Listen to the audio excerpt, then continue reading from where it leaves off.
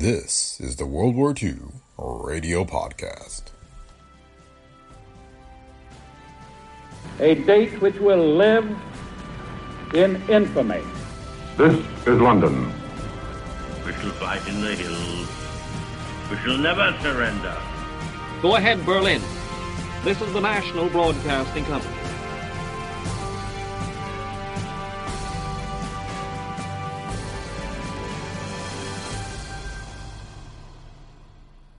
Welcome to the World War II Radio Podcast.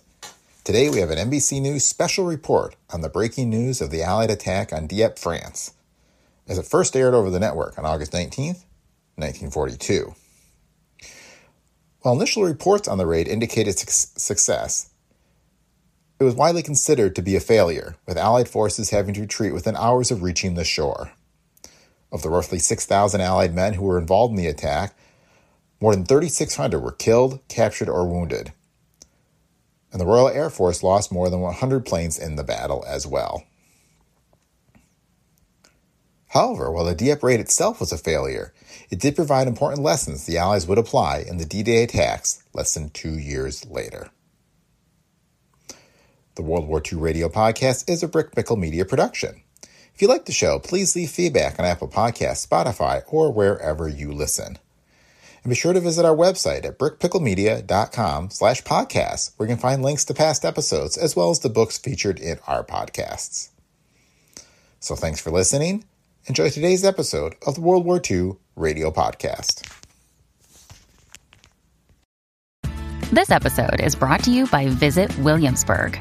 In Williamsburg, Virginia, there's never too much of a good thing. Whether you're a foodie, a golfer, a history buff, a shopaholic, an outdoor enthusiast, or a thrill seeker, you'll find what you came for here and more. So ask yourself, what is it you want? Discover Williamsburg and plan your trip at visitwilliamsburg.com. The National Broadcasting Company interrupts its regular program schedule to bring its listeners a report direct from London on that great commando raid on the French coast, which is still going on. In a few moments, we hope to take you to London for the report of our NBC observer there, Robert St. John. First, however, here's a brief picture of the situation. At dawn today, American, British, French, and Canadian troops stormed ashore at Dieppe, carrying their own tanks and protected overhead by the greatest umbrella of aerial force ever seen anywhere. There were thousands of bomber and fighter planes, including American warplanes. Fighting was still going on heavily at 10:30 a.m. New York time, and presumably still is, although some British commando units have returned to England, taking their wounded with them. Meanwhile, our flying fortresses have attacked the nearby French port of Abbeville in great force. Abbeville is a base for German fighter planes, but now it lies in ashes for the most part. And for a first-hand report, we take you now to London.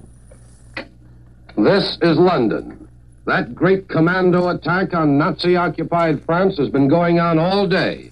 As far as we know, the furious fighting is still in progress right now as darkness approaches in France. As far as we know, British tanks are still roaring around the French coastal area of Dieppe. There has been no announcement yet about the return of any of the invading force. It's been and is the greatest military contest on French soil since the evacuation from Dunkirk. But of course, it's not invasion, not the opening of a second front. But the Germans themselves admit it's much more pretentious than anything the commandos have ever attempted before. They admit they're having a tough time fighting off the invaders. It hasn't been just a one-dimensional operation. The fight has been on land, on sea, and in the air. On land, we know it was principally a Canadian show, but a small number of American Rangers also did take part, as well as British troops and some fighting French. In the air, 2 squadrons of flying fortresses played a vital part in the operation. They did some high-level bombing of the Nazi fighter base at Abbeville during the day. Now, Abbeville is only a few minutes flying time from Dieppe. That American bombing of Abbeville severely handicapped the Germans in fighting off the commandos by air. The American flyers saw many fires blazing on the Nazi fighter field before they started home. They got back without the loss of a single fortress. And just a few minutes ago, I got this comment from a British fighter pilot who accompanied the fortresses. He said, "Those American bombers were marvelous. They didn't waste a single bomb in the middle of the airdrome. But buildings all around the edge went up in clouds of smoke and debris." It's also safe to assume that American fighters and American Army cooperation planes took part in the all-day air fights over the Channel, fights which observers along the coast describe as the greatest they've seen since the Battle of Britain. On the water, it's possible that Americans played a vital part in the naval activity that went on over in the Channel.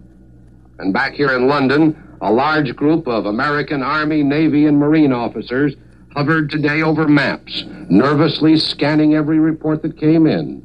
It was announced that they had helped plan the operation after joining the staff of Commando Chief Lord Mountbatten. One of them is Lieutenant Douglas Fairbanks, Jr. of the United States Navy. Tonight, all of Britain nervously, eagerly awaits more details. But until the operation is complete, the full story can't be told. And now, this is Robert St. John in London, returning you to New York. Thank you, Robert St. John. And now more details from the wires of the Associated Press. Military observers in London now see the possibility, if not the probability, that the American, British, Canadian, and fighting French commandos may have found a soft spot in the Nazi defenses.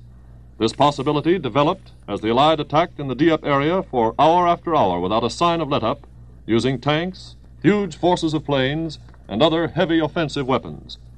Despite official statements to the contrary, speculation increases that the commando shock troops may become a genuine invasion spearhead. Military strategy would dictate that the British have strong reserves massed in southern England, ready to take advantage of any soft spot the commandos might find in the German defenses. The first indication that the commando raid was turning into a full-fledged invasion probably would be word that the commandos were being reinforced. And those United States Rangers who fought on French soil today have been training secretly for their task for many weeks. Their tutors were the British commandos, seasoned by many small-scale assaults on the coasts of Norway and France in the past year. Men who play ball with hand grenades, who jump off 20-foot cliffs and think nothing of it. They've taught our Rangers to kill silently and swiftly with all the forest skill of Robert Rogers, who led his Rangers against the French and Indians in the 1760s. It was his name that our Army borrowed to fit the duties of the American commandos. Robert Rogers, who stalked the backwoods and the frontiers of the colonies, fighting off the French and Indians who threatened Britain's hold on her colonies, and also the colonies themselves. The Rangers, today's Rangers, fight as skirmishers, not in groups. They attack from the rear, not in front, whenever possible. And they never give the enemy a break. They fight dirty, dirtier, if possible, than their unscrupulous enemies, the Nazis, the Japs, and the stooges of Mussolini. They practice niceties of mayhem that would make Jack the Ripper turn pale. One of them, named Alex, a 20-year-old Scotchman, has a cute little trick of his own. He'll let you shove a loaded revolver into his stomach, and he'll guarantee to break your neck before you can pull the trigger. Another makes a specialty of shooting rabbits from an Army jeep traveling at 60 miles an hour. All of these Rangers wrestle and practice jiu-jitsu in their spare moments, all in fun, of course, but woe to an untrained man out of condition who attempts to compete with them. In that ancient castle over there, which is headquarters for the Rangers, they frequently ignore the stairway when descending from the upper floors. They've rigged a rope down the stairwell, and instead of using the stairs, they abseil down the rope. Now, abseiling is the simple device of looping the rope around one leg and just sliding down as fast as your leg can stand it. It's guaranteed not to hurt the rope, just your leg. Those American Rangers are all volunteers from the regular Army forces stationed in Europe. Nobody asked them to become Rangers. They wanted to. Most of them are Westerners, like Samson One Skunk, a Sioux Indian from South Dakota. But then, of course, there is Puvate Chico Fernandez. He's from Havana, Cuba. And there's also Corporal James Haynes of Lexington, Kentucky. He used to work for Frank Buck, taming lions. If you ask Haynes what difference there is between his former work and his Ranger job, he'd tell you, "I don't notice much difference. It's pretty much the same." The battle for control of the seas goes on in full force today from one end of the earth to the other.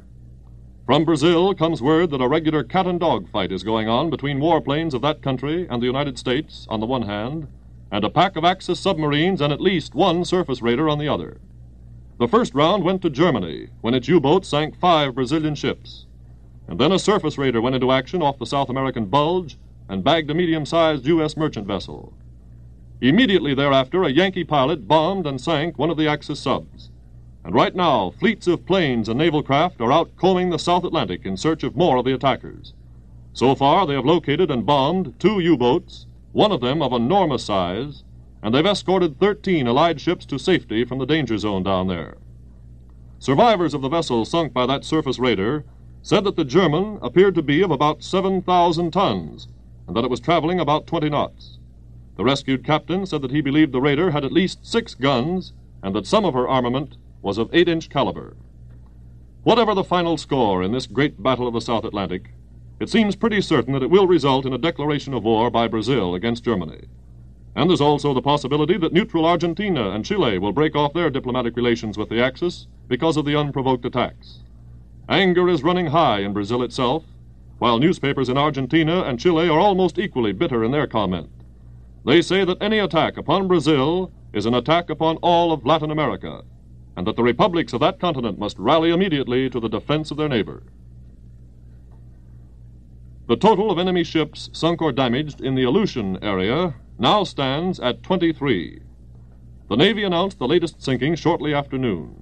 The communique, which is the Navy's 108th of the war, said that a U.S. submarine had sunk a Japanese cruiser or destroyer in the western Aleutians. Conditions made it impossible to identify the enemy vessel exactly.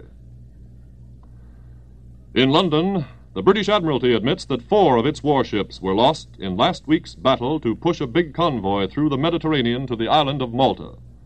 But it adds that the rest of the convoy got through safely with vital supplies, while the enemy suffered staggering losses in the air.